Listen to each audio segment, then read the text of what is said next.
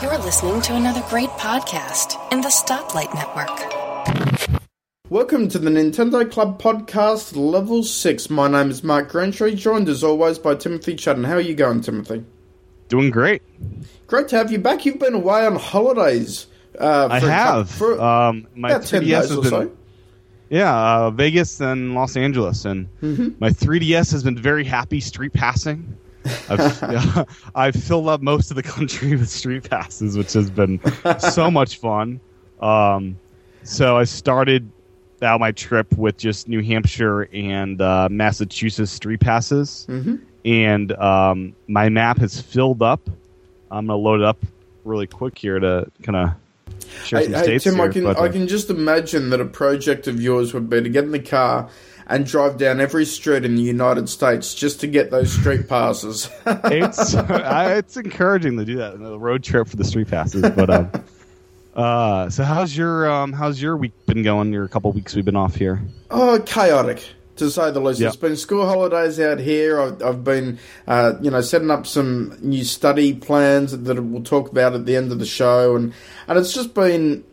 It's been enjoyable, but it's been absolutely chaotic, and it hasn't allowed me, unfortunately, to play any new games. I've been playing existing games, and actually, one game I want to talk about is Virtua Tennis 4. And look, I'm good at the Virtua Tennis series. I've been playing that for years. I've probably mentioned it on the show before.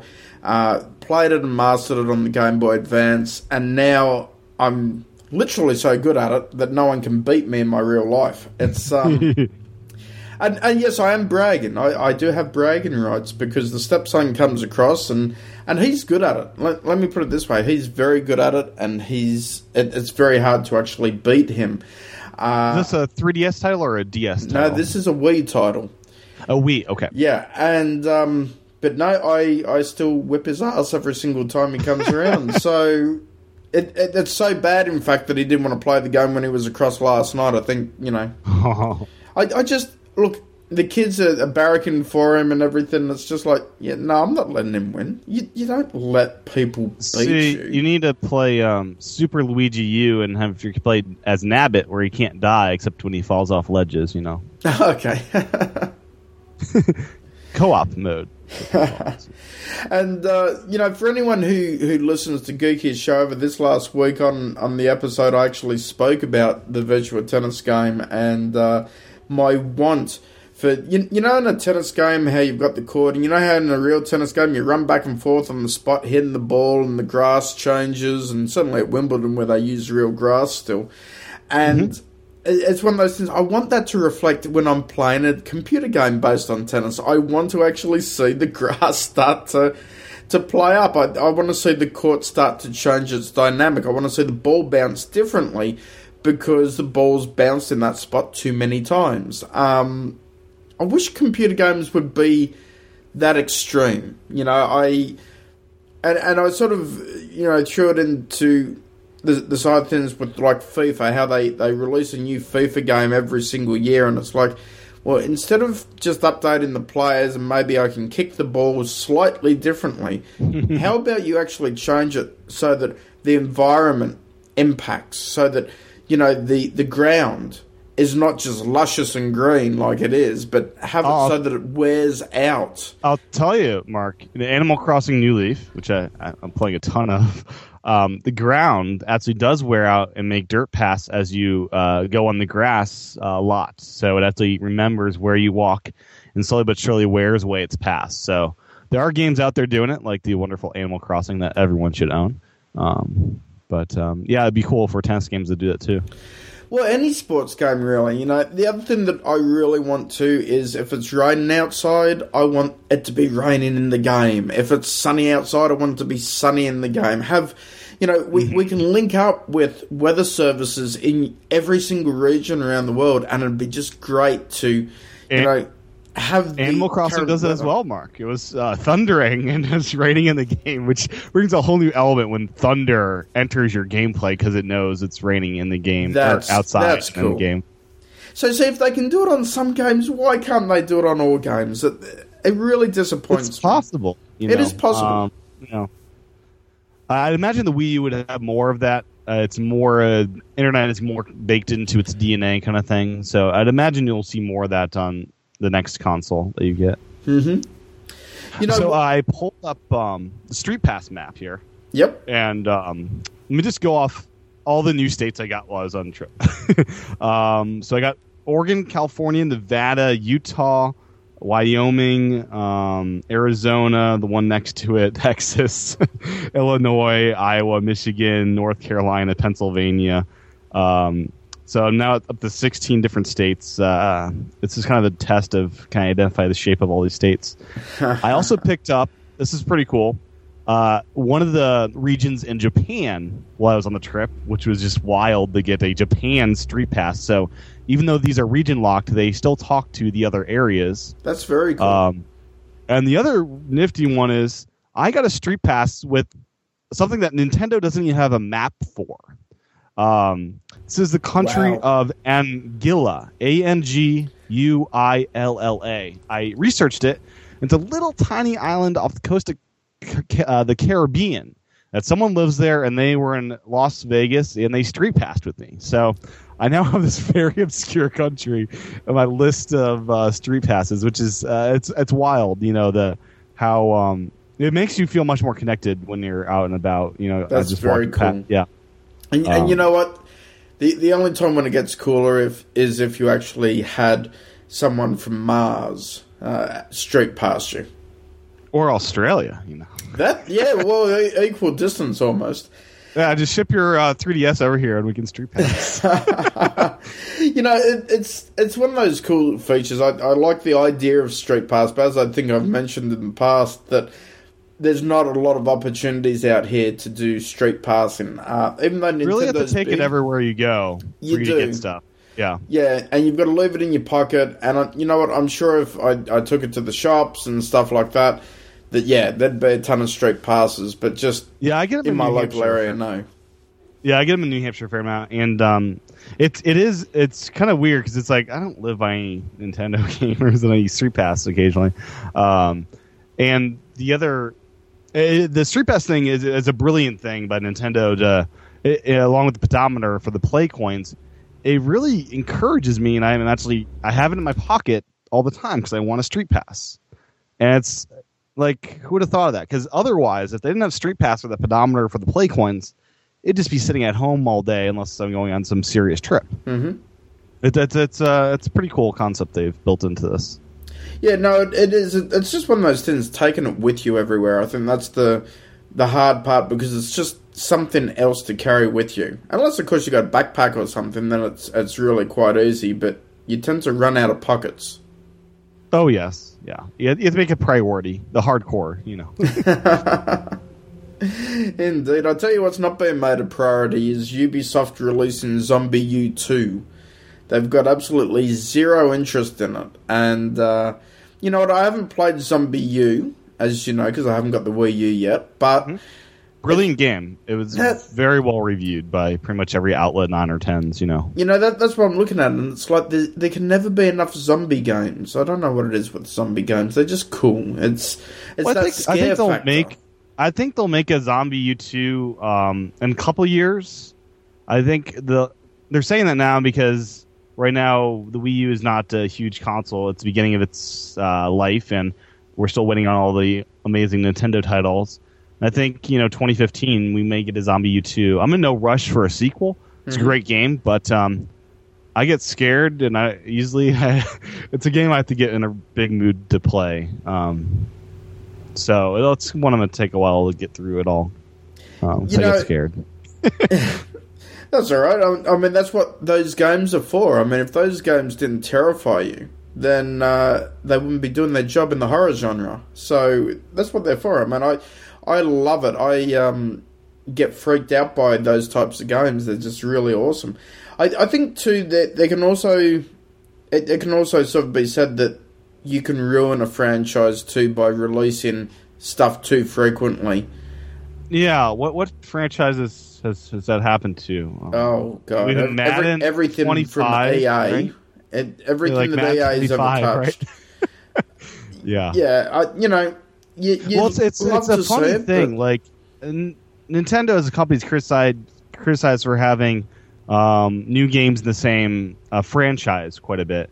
When you look across at other platforms, they do the same thing, only with different franchises.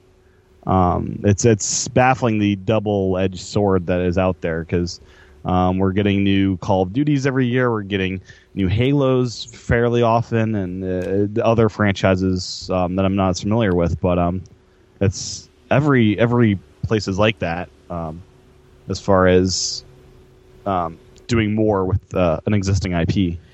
Yeah, one of the big problems that it is with, say, like the Call of Duty franchise and so forth, is its main focus now is on that multiplayer gameplay. It's not on the first player campaign. In fact, the first player campaigns are 6 to 9 hours, and if you're hardcore, you'll finish it in way less than 6 hours, I can assure you of that. And, it's disappointing, because I actually don't play shooters online with other people, because I get sick and tired of every time I respawn, I get a bullet in the head. And I'll tell you, Call of Duty on the Wii U is a friendlier environment for that. I've been feeling less pathetic playing that kind of game on the Wii U, maybe because of the players that are playing it, or I'm not sure why, but it's not as much of a problem there quite yet. Mm-hmm. Well, see, that's good to know. The other problem, of course, that you have with multiplayer gaming is when the new version is released, everyone moves across to the new version, and then you're left behind, and it becomes a ghost town. Yeah, that does suck. So it's like, because the only reason, I only need one of those games to be satisfied with my vengeance to kill, right? Yes, well, it's in all of us. Sure. But I don't need 20 Call of Duty games, quite honestly. But I'll probably end up picking Call of Duty Ghosts at some point. You know what? I've played most of them, and in fact, I actually know which ones I've played and which ones I haven't. But up to COD 4, I've played every single one in sequence. So yeah, it's one of those things where you become almost manic over it to play each one. But I like playing the campaign. I don't like the multiplayer. There's some games I like multiplayer. I struggle to get through the single player. I'm still stuck in the Call of Duty 2, Black Ops 2, I should say, game. I'm not as good at that stuff. Yeah, I find it perfectly fine and adequate and enjoy that better than multiplayer. But I know, of course, that multiplayer is what everyone wants. So that's what they build the games for, and it's unfortunate that they just keep updating almost on a yearly cycle, and they don't really do much to warrant the upgrade. They change the atmosphere. Getting a dog, Mark, isn't that exciting? Yay. The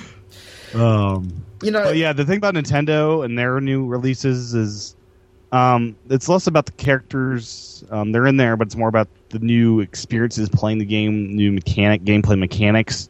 I'm not sure how many new mechanics there are in first-person shooters. I'm not sure if the dog will be this exciting. Well, I suppose it depends how many cars break down. Yeah. Sorry, had to throw in that little joke there. One thing I wanted to have you just take a guess at. I've been playing a lot of Animal Crossing during my journeys out to the West Coast. Do you have a guess on how many hours I am now at for Animal Crossing New Leaf? How long have you had it now? My first play was June 9th, 2013. It's now July, so a month. It's now July 10th. I would say 150 hours. Wow, no. 78 hours and 44 minutes. Wow, that's still insane. It's my now number one played game. I think so. Mine will always be Mario Kart. But hey, in saying that, I haven't got Animal Crossing yet. It's one of those games that, it's on the list to buy, but it's just one that I'm a little bit scared of, to be quite honest, Tim, because... Especially when you're starting a new, classes and stuff. That might... Yeah, is it going to sink... Am I going to sink so much time into this that I'm going to be like... See, you have to be disciplined, 20 minutes a day and you'd be fine, right? Yeah, the problem with me is I'm easily led astray. So, yeah, I mean, look, with everything in life, you've got to switch off and move on, and anything can become an addiction that you're interested in. But, yeah, I don't know whether I could put in 20 minutes a day or whether I'd just 20 minutes now, and, I've got to do this. Oh, no, I'll put in another 10 minutes. Oh, just another couple of minutes. It's so peaceful and just a nice retreat. I've said it before. It's so peaceful. But I've been playing a lot of that. I've seen you when I've actually turned. I've seen you in the middle of the night. You're on there as well. And it's like, Tim, it's 2 o'clock in the morning. What are you doing? That's when you go bug hunting. The really valuable bugs are on the island at night, and it's kind of a peaceful thing to go to bed to. So you catch these bugs, which you have to, creep kind of slowly around this island. So it's very quiet. The music's very mellow. It's a perfect little lullaby to catch some bugs and fall asleep to. That's funny. I've actually fallen asleep and had my 3DS run dry in the morning because I was just so relaxed there. And I lost all the bugs. But you got a good night's sleep, I'm sure. I did. The other game I played a lot during the trip was Super Mario 3D Land. Mm-hmm. I've now 100% of the game, so I've beaten both the main levels with all the star coins and the bonus levels with all the star coins as well. Took me 22 hours to do it all, and it's fantastic. And I'm just so excited to play the Super Mario 3D World when it comes out in December. Mm-hmm. I'm ready for it now. Fantastic. Yeah, you know what? After E3 happened, I've kind of got so befuddled with so many different games that are coming out that I don't know what my next game will be, other than what I've already got on my list, Animal Crossing being one of them. It's so... There's so many good games that you want to play that, and unfortunately, there's not an endless amount of time. And money. I was looking at, adding the shopping cart just to see. I was like, oh crap, that's going to be like $500-$600 worth of games this winter. Ouch. It's a week's worth of it. Yeah. That's a big chunk of change, and it is. I might not buy them all at once. We'll see how long it takes me to get through each of them, because these are in-depth games. Pikmin 3, I'm sure, will last me quite a while. Nintendo never makes a short game, which is a good thing. I think your value worth of it. Well, yeah, because regardless of which franchise it is, it's always in-depth. There's always replayability. I mean, you can finish the game, get the credits. That's great. But then there's always, hey, I've got to get 100% in this area or that area. So there's constant replayability. And because the gameplay is so enjoyable, you find yourself, even when you have, mastered everything, you go back to it continuously because you want to play it. Whereas... okay, this will really irritate some Call of Duty fans, but once I've finished the game and I've played a little bit of multiplayer but not much, I put it on eBay and sell it because I'm done with it. I'm not interested in playing that campaign again because it's a shooter. You point, you shoot, if you miss, you die. It's the same formula, whereas if you look at any Nintendo game, it's changing by your ability to get that jump absolutely pinpoint perfect. I was playing Donkey Kong Country on the Wii the other day, and haven't played it for maybe a year, and even though I've completed the game before, it's like, oh, how do I get through this section? And, it took me 20 or 30 goes to remember how to do it again. Mm-hmm. And the thing is, some of these level designs are so creative that I just want to play the level again, even though I've 100% of the level, just because it brings a delight to me that you get through playing it. I mean, it's just like, wow, this is really amazing, an amazing experience doing this. Yeah. One of the things Miyamoto said a while back, I believe it was him, that first-person shooters aren't that interesting to create because you get a gun, all guns, you basically shoot and aim and they die. Mm-hmm. The only difference is some guns hurt you more or less. There's not... He was struggling to find a creative way to make it more than that, It really is what it is. I mean, you're just shooting people and they die, which can be fun every now and then, you know. Oh, look, when you're in that mood for it, it's a great game. But it's very repetitive. And maybe shooter fans would turn around and say, yeah, well, side-scrolling and jumping is very repetitive as well, but there's a timing skill that's involved with... and it's a lot about discovery, too. You can just spend, like, some time... It's not even about finishing it, but just exploring this level and seeing what nooks and crannies are in there. And yeah, well, something like any Metroid game basically is a discovery game because there's always that hidden path that you can find, and it's amazing when you play it because it's like, oh, where does this go? And it goes into a room and there's nothing in there, and it's like, okay, but the next room there might be something in there that you could use in the game, you could benefit from, and that's just cool. Whereas, you know, you walk into any room in a first-person shooter and, oh, there we go, there's some more ammo, there's a bigger gun. Yeah. So, you know, look, you know, I know that it's... I'm talking down first-person they're enjoyable, shooters. but they are. I only need a couple to be satisfied, quite honestly. I think Nintendo... periodically... You know, if you look at just enjoying them every now and then, that works well. It does. So one thing I picked up recently, got it on sale for like $20 or $30 for the Wii U, is NBA 2K13. This is my first basketball game since like NBA Jam on the Sega Genesis. So it's been a long time for me getting a new basketball game. And the interesting thing I noticed is they now have these story modes. We are going on interviews. You have to answer the right questions, otherwise different things happen. It's kind of like a choose-your-own-adventure basketball game type thing. And when you're playing the game, you have to be a good teammate. Otherwise, your teammates will hate you, and you won't progress as fast as a basketball player. Mm-hmm. So the game is not about winning or losing anymore, really, for when I'm playing it. It's more about, can I get an A+ on my team being a good teammate?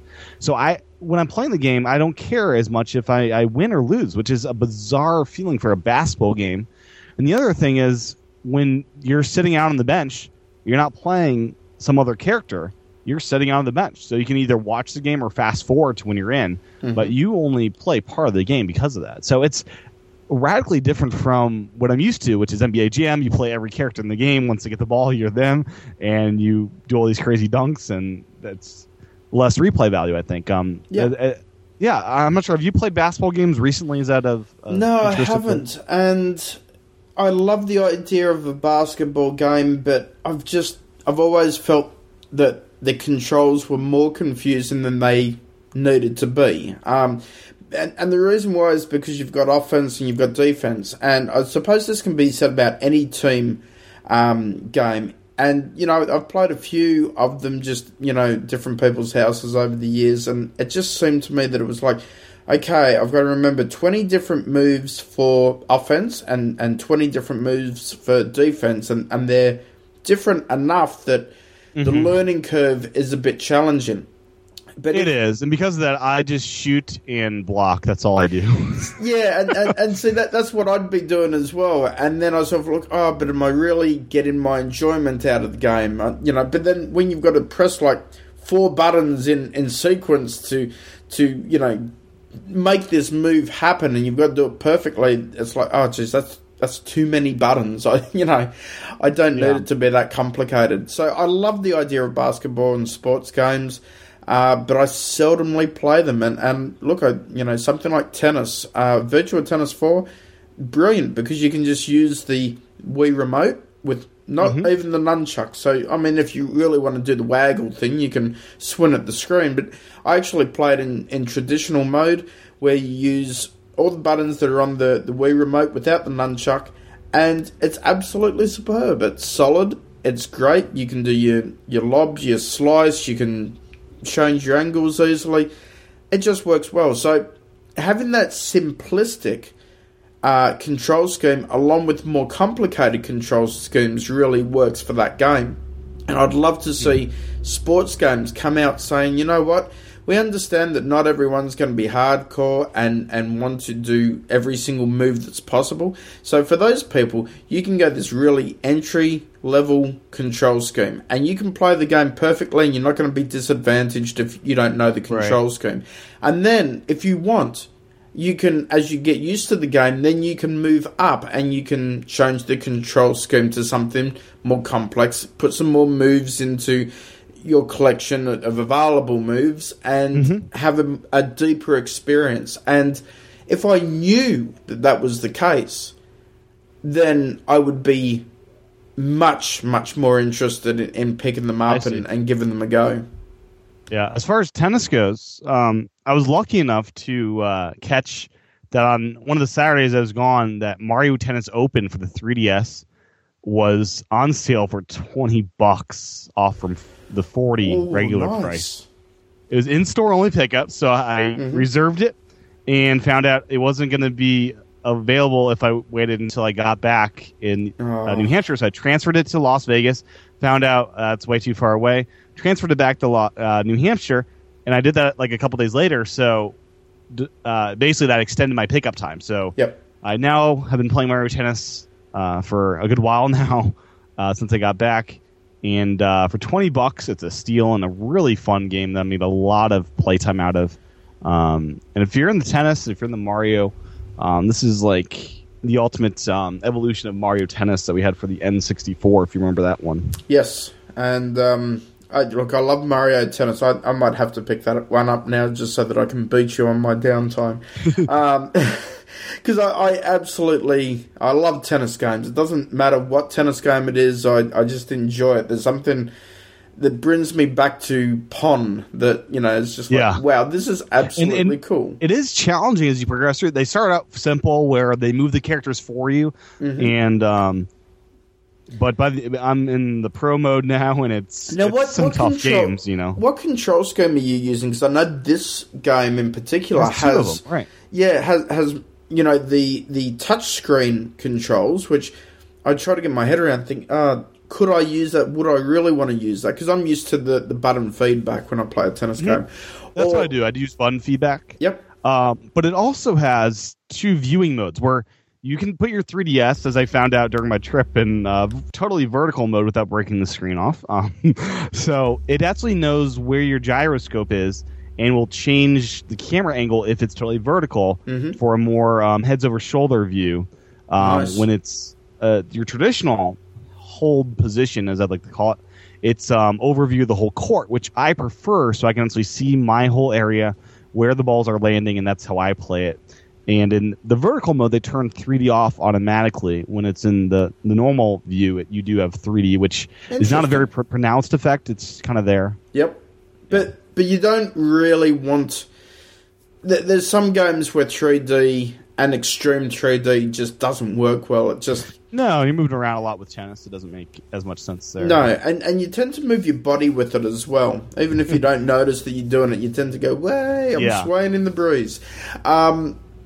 So, it's good to see that, it's there, but it's not too overpowered. And certainly, as you know, on the original 3DS, due to the smaller screen, the area of the sweet spot, if you will, is a lot smaller than on the larger one. So, getting comfortable. I'm not sure if I could handle that small screen. And then I also couldn't handle that 3D green light that pops up. It's like, oh, that'd be so annoying to see that every time I turn 3D on. That, it's stupid. And even though I turn 3D off, as you know, because I feel it gets in the way of my enjoyment, that 3D light does not turn off when you pull the slider all the way down. So it's on there constantly. What it is... It's always on? It is... Now, here's the thing. It turns off when you play something like Virtual Console games. Now, the reason for that... Oh, so it's letting you know 3D is available in that game. Because at the time the 3DS was originally unveiled, 3D was a new feature. Yep. And when the XL came out, it's like, duh, we don't need to shine a big light at you. Exactly. So, the 3D lights up to say, guess what? You can use the 3D functionality. And then it turns off when... it doesn't... Yeah, I feel the XL is kind of like what they wanted to make in the end. Like, that's the perfected model. Yeah, I'd say so. I mean, look, Nintendo have a tendency to do this where they release the small version DS and they go the larger XL version DS. And look, And a light version at some point, right? Generally the light version has come before the XL version. Really? Okay. Yeah. I don't think we'll see a light version of the 3DS anytime soon. I actually don't think we'll see a modification of the 3DS for the next 5 years or so. Yeah. Well, the limited edition releases, I'm sure. Yeah, like there's a Pikachu one that's in Australia at the moment. Bright yellow. It's like, whoa, jeez. It's the same yellow that they used for the DS Simpsons version. I'm not a fan of these like underwear designs for the 3DSs they're putting out. Do you know what I'm talking about? Like the bed sheet type things where there's little tiny little things. It's not a solid color, but you have like little tiny Luigis or Pikmin all over your 3DS. Oh, like the little polka dot kind of things if you look at it from a distance, yeah. Yeah, it's way too kiddie for me. Like I like the Zelda Ocarina of Time 3DS was fantastic. Give me a solid color with the big old logo, and I'll be happy. Like, I don't know who's designing these limited editions. They're not scratching any itch of mine to pick them up. Yeah, so if you look at the Japanese art forms and so forth and stuff like that, I mean they have a lot of that kind of stuff where it's little cutesy kind of things with different characters. I mean, I just think of Hello Kitty, for instance, Yeah. Hello Kitty, Cooking Mama, all that kind of stuff. It's very cutesy, and we've got to remember, Nintendo is a Japanese company, so... And I love it in the games, and even, like, the OS design. You just don't want to be sitting at a bus stop or a train station and have another adult look at you with this kid-looking... DS. You want this really cool. I got a looking... bold red one. No one can make fun of red. So you want the cool looking one, so that it's like, hey, I got this cool piece of tech over here that you don't. I like bold things, like especially when it's a piece of kit that you're holding. I want it to be bold rather than just like. I'm happy with plain black. I love the idea of a collector's edition 3DS. But I also am quite content with, hey, you know what the fun part is the immersion of the game and playing the game and the content on the device, not what the device unlike looks Japan, like. Where you have these all over the place, it helps you individualize it so it's not the same as everyone else's. That is because these true. are only available for like a week and then they're gone because they sell out so quickly. Yeah, that's very true. It is a personalization, really, because you can even get shells to put on them if you want to put cases on them and stuff like that, which I don't. I am kind of scared, though, that Nintendo will release a good-looking 3DS XL for the Link to the Past 2, and I'm scared because I might want to buy it. Yeah. Scared. Well, all you have to do is sell the old one. Yeah, but then I've got so much personal connection with the old one I want. See, that's what I'm doing at the moment. I'm selling out a whole heap of old technology and upgrading to brand new technology, which is much better, and I'm happier. But I've got Mark, I have every iPod ever made. I have most of the iPads. I don't sell stuff unless it's really needed. I do just so that I can upgrade. That's all. Yeah, I understand that. Yeah. So, something I got before the trip, I picked up a Wii Mini. So I wanted to get this because I figured it's not going to be available for much longer, and it's going to be kind of rare in the years to come. So I picked this up just to keep in a box for the shelf for collector's sake. And imported from Canada because they do not sell it in the States. But it does play our games, our U.S. games. Yep, good. But it's a very pretty-looking box, and I'm very excited to have it. Do I have a problem, Mark? Just a little one. And look, you're not alone. I mean, I used to be very much into collecting stuff and hold on to it for the sake of holding on to it. Then I had kids, and you can't keep that much stuff around and have the better half actually happy with you. So, you know. Yeah, I'm sure when I get married and stuff, the habits will change like that. Yeah, you know, whilst you're single and you've got your own life and so forth, you've got a lot more flexibility. As soon as you have that relationship and then you have children come along.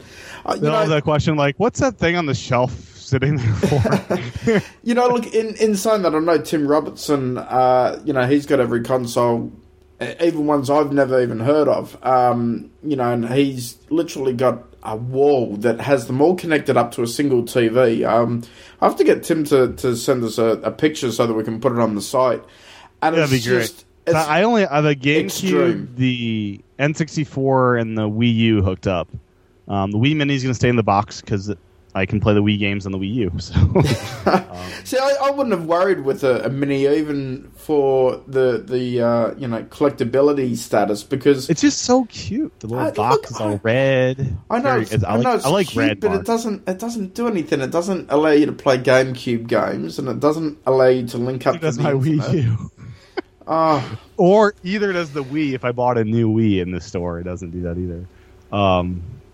It to me is like, it feels like, I know the Wii Mini got terrible reviews because the output of the video isn't the best. But to me, it's such a simple little box. It's kind of like the GameCube. You pop a disc in on the top loading slot, kind of like the GameCube drive was, and it plays the game. No fuss about internet or. Yeah, look, you know, there is a benefit with that. It's the ultimate offline console, was the Wii Mini. Yeah, well, I suppose when you look at it, these new games and game systems that are coming out that require internet connectivity, well, if it goes and dies, it's like, yeah, sorry. You know, so you are going to have that problem, whereas these old traditional games don't suffer from that. But, you know, I love the ability to just play GameCube games on my Wii. It really works well, you know, and I understand why they didn't put GameCube compatibility with the Wii U. I totally understand that. It'd be so cool, though. It should be able to play if they GameCube. Did, yeah. If they did that, it would really be cool. Because look, GameCube was a great platform. Cheap. Yeah, GameCubes are cheap. They're $50 on eBay. I mean, it's not a big deal for me to plug that in, you know. Yeah, I just don't like pulling the plugs out, putting new plugs in, all that kind of stuff. So that's why I've really simplified my entire setup. You know, the one thing that you might consider, though, is just know that the Super Nintendo, the N64, the GameCube, all use the same exact cable. So what I do is I unplug it from one console and plug it into the other, and that's the only changing of plugs I have to do, since they all use that same plug. They never changed it during those many years. So if I was you, I'd probably go with a traditional analog video switcher, because eventually over time you're going to wear those plugs out. Because they're not designed. It's not like a USB plug where it's designed to be pulled in and out 1,000 times. It's designed to be set up and kind of left that way. I should mention that the N64 is currently it's pretty much plugged into all the time. The GameCube's there, but I don't touch it as much as the N64 these days. Yeah, that's a good point. The switcher would make sense. Well, it also makes it easy. You can get some powered switches as well that gives you a little remote control so you can choose which source you want. I'm pretty sure, I know you can definitely do that on HDMI, and I'm sure you can do that on analog, but even if you can't, it's just a slide-in switch or a circular switch to just change between input sources. And I used to do that years ago, but look, years ago, before the kids, I had what you had. Cables running everywhere, and it doesn't matter, it was just set up and having a great time with it. Now, cables running over the floor, no problem. Yeah, no. Now it is minimalistic. There's nothing to it. So, so I just had a idea here. So, first-person shooters, how would Nintendo do it? Paintball Mario, right?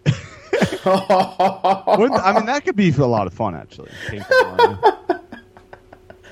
Oh, that would be funny. Actually, come to think of it, besides Metroid, and I don't know if you'd call Metroid a traditional shooter because it was a third-party shooter, I guess. But Nintendo's never done a first-party shooter, have they? What do you mean first party? First person? First person. What am I saying? First like Metroid's party. a first. It's a first party title. It's a first-party title, but it's a third-person shooter, and I don't think they've ever done one where here's the gun and let's go. I know that. No, so even GoldenEye, whilst they were involved in that a little bit, it was a separate company that did it. So Yep, it was Rare, which is now owned by the wonderful Microsoft Corporation. That sarcasm? Yeah, Yeah. it is.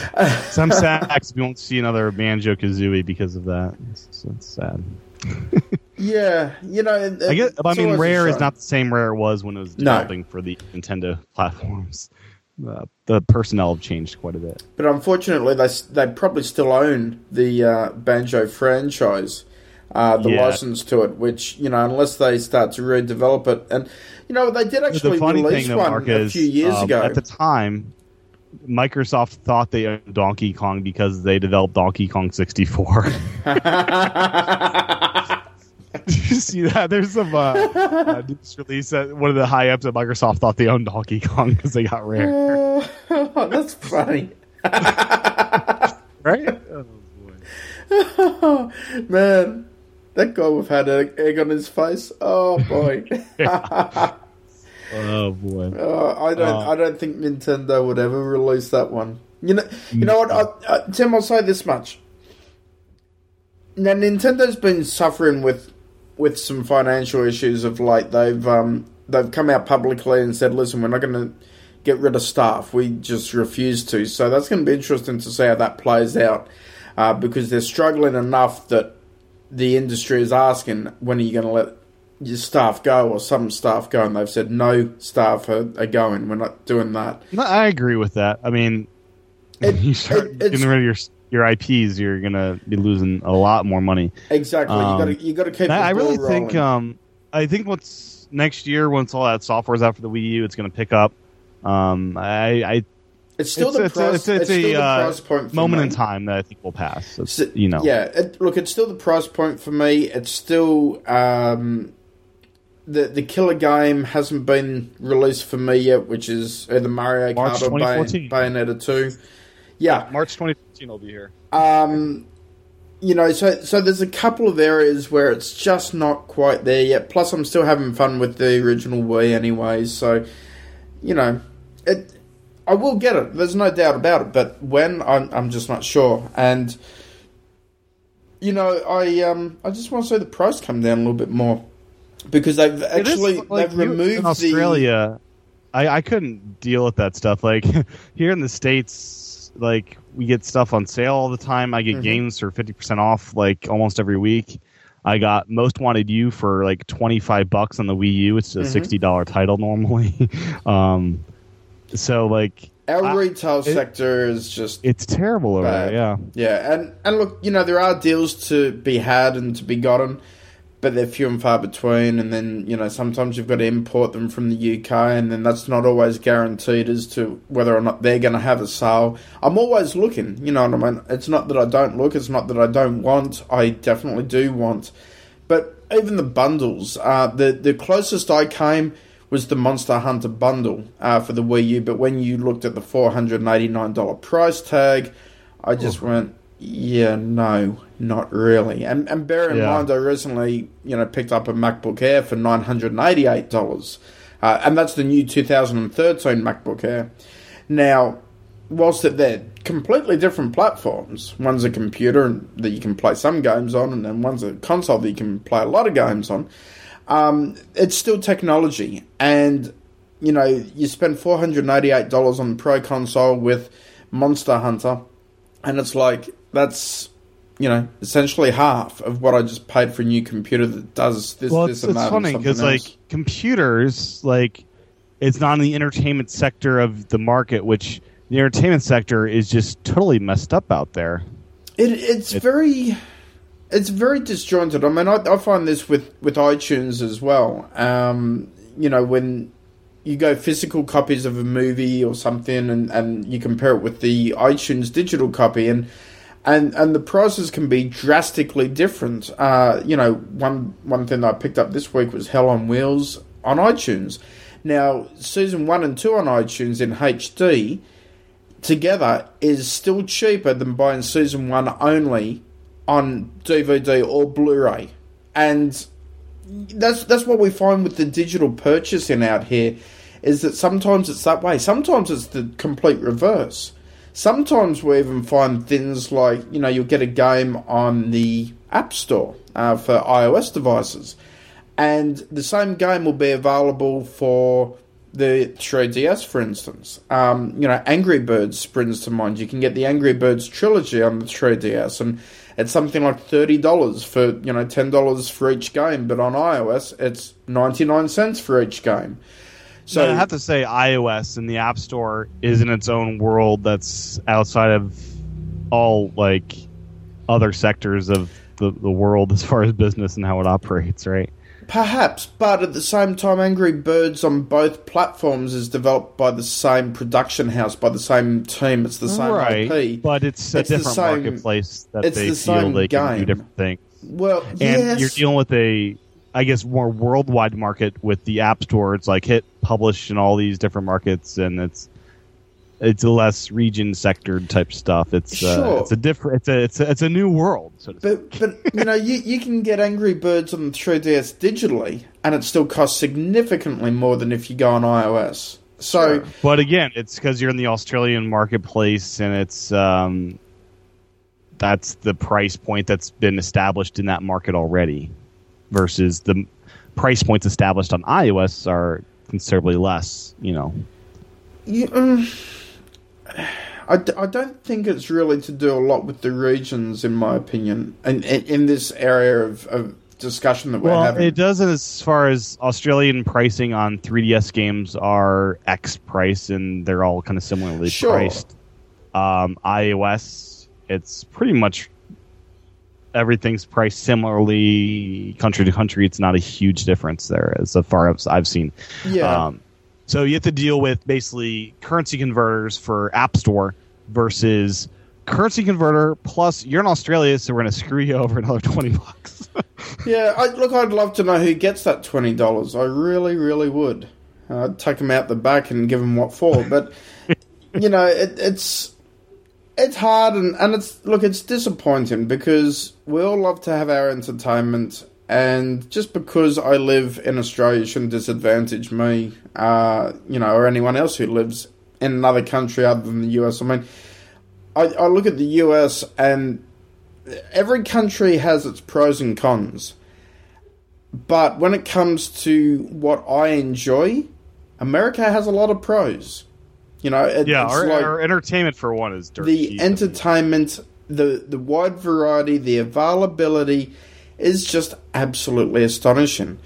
I can't come near it out here. Then of course I look at the negative side of things of what America has, and it's like, okay, well, at least we don't have guns out here. We've got guns, we've got gun crime, but it's with the criminals. I stay away from those people.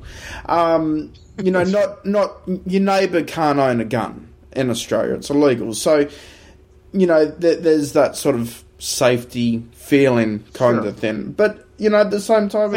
if you live in a good area of town, you're not really going to get shot in America. Exactly, yeah.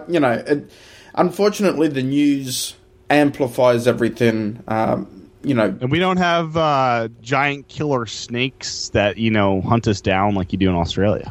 Well, yeah, we've got a few of those, but not too many.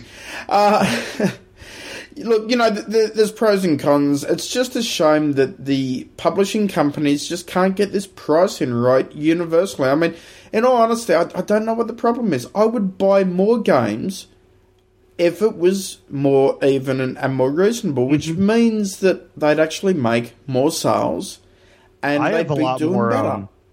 I had 2 impulse purchases this week, Mario Tennis and Most Wanted You, because they were such good price points. Yeah. Those are games that I wouldn't have gone and sought out unless they were priced what they were, you know. Now, So if you look at something like Need for Speed Most Wanted, that's on every platform. And I'm not sure if and they have special features, I guess, for the Wii U that the other gamepad has some platforms cool don't stuff. have.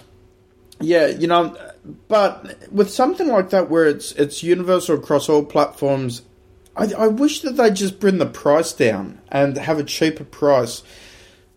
Because, you know, you've got, you know, PlayStation will be this cost, Nintendo will be this, and then God forbid there's an iOS version at 99 cents. And then, As in that purchases littered throughout it. yeah. Yeah. Isn't that I'll true? tell you, the Most Wanted U game, having a lot of fun with it. I hate EA, but it's got a great review. Is one of their only good reviewed Wii U games by EA.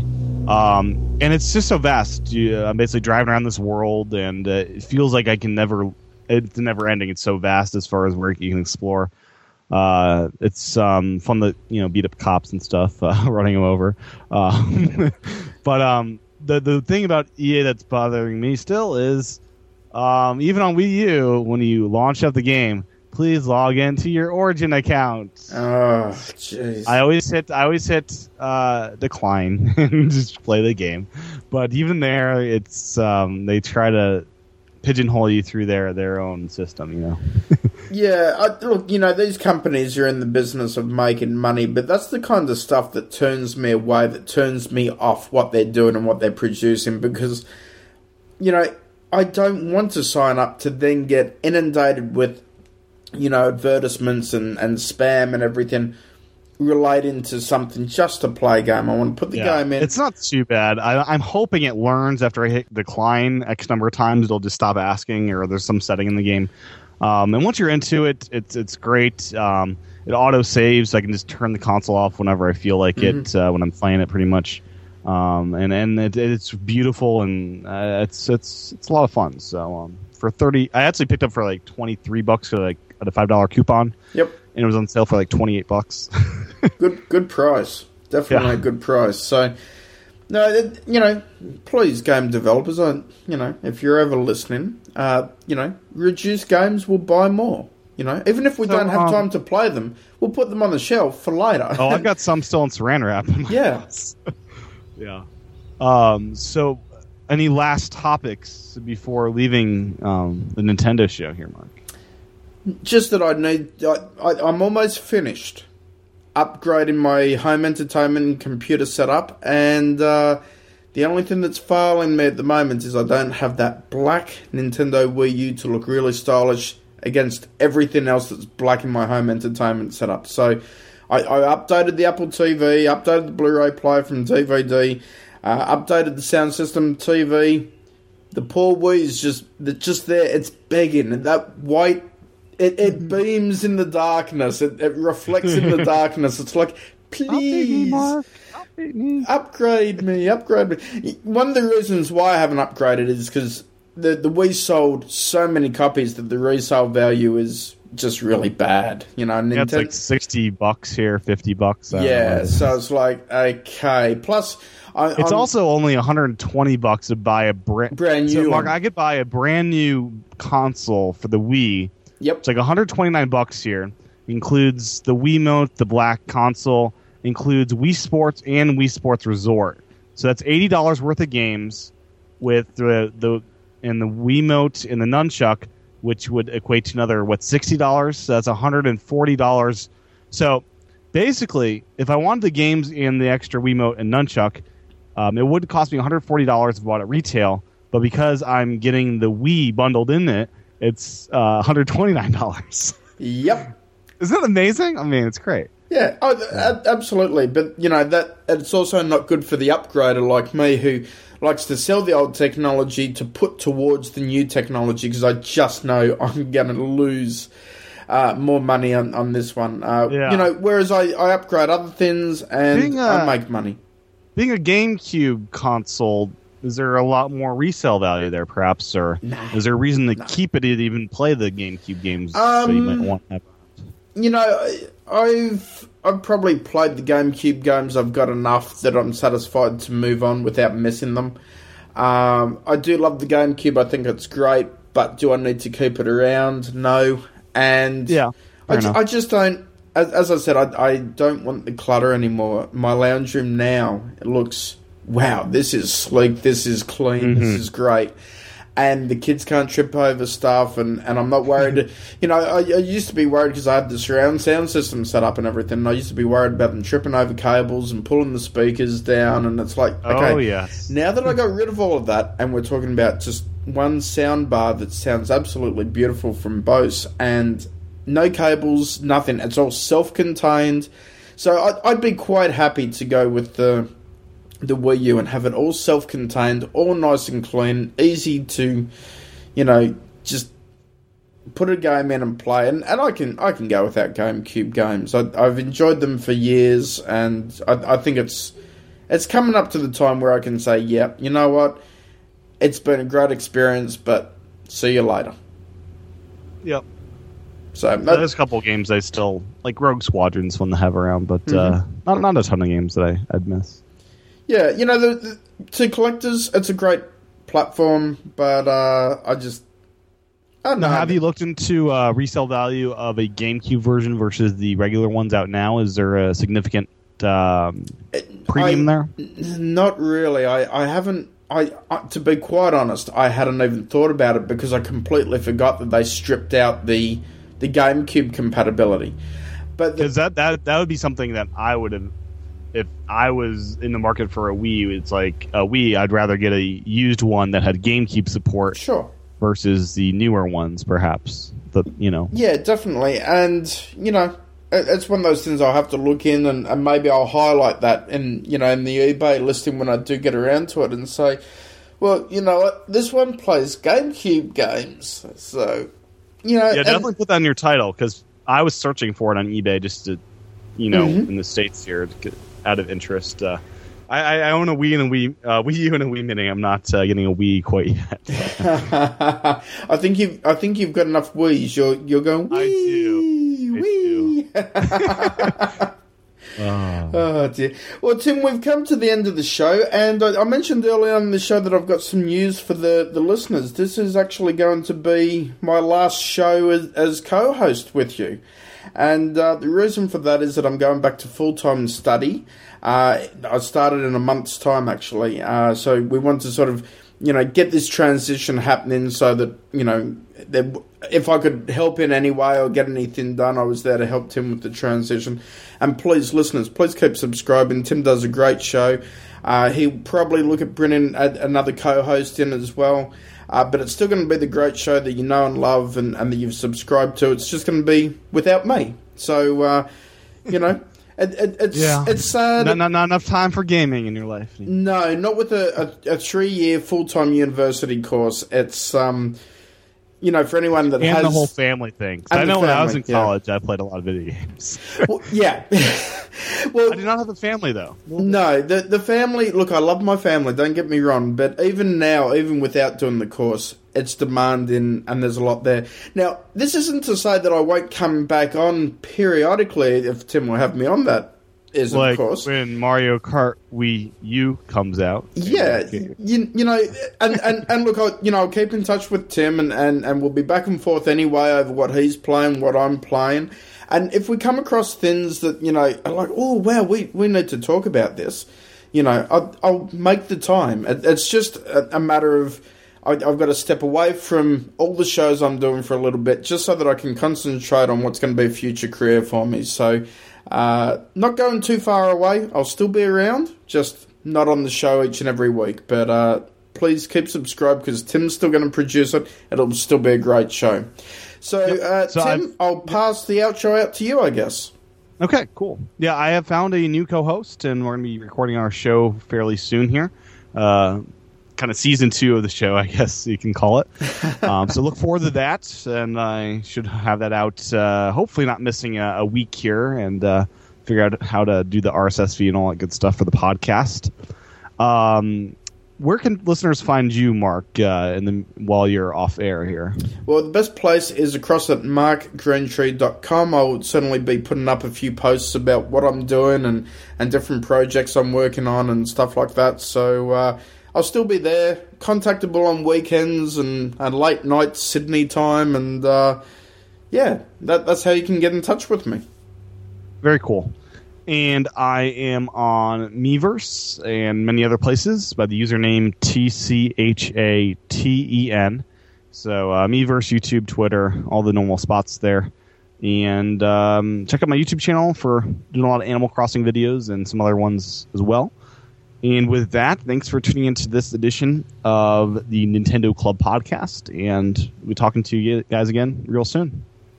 You're listening to the G-Man on the MyMag.com podcast. They're conjuring with our minds. I wasn't ready. I think it would sell like insane amounts. I am the devil. Okay. Okay, so you heard it here first, folks. There's going to be a new, cheap, colourful iPhone. The low end will be $399 and the high end will be $499. Okay, so you think in the fall. So if they've not released a cheap iPhone by Christmas, I can go over there and punch your face. Stand by, and we'll be right back. Yes, we will.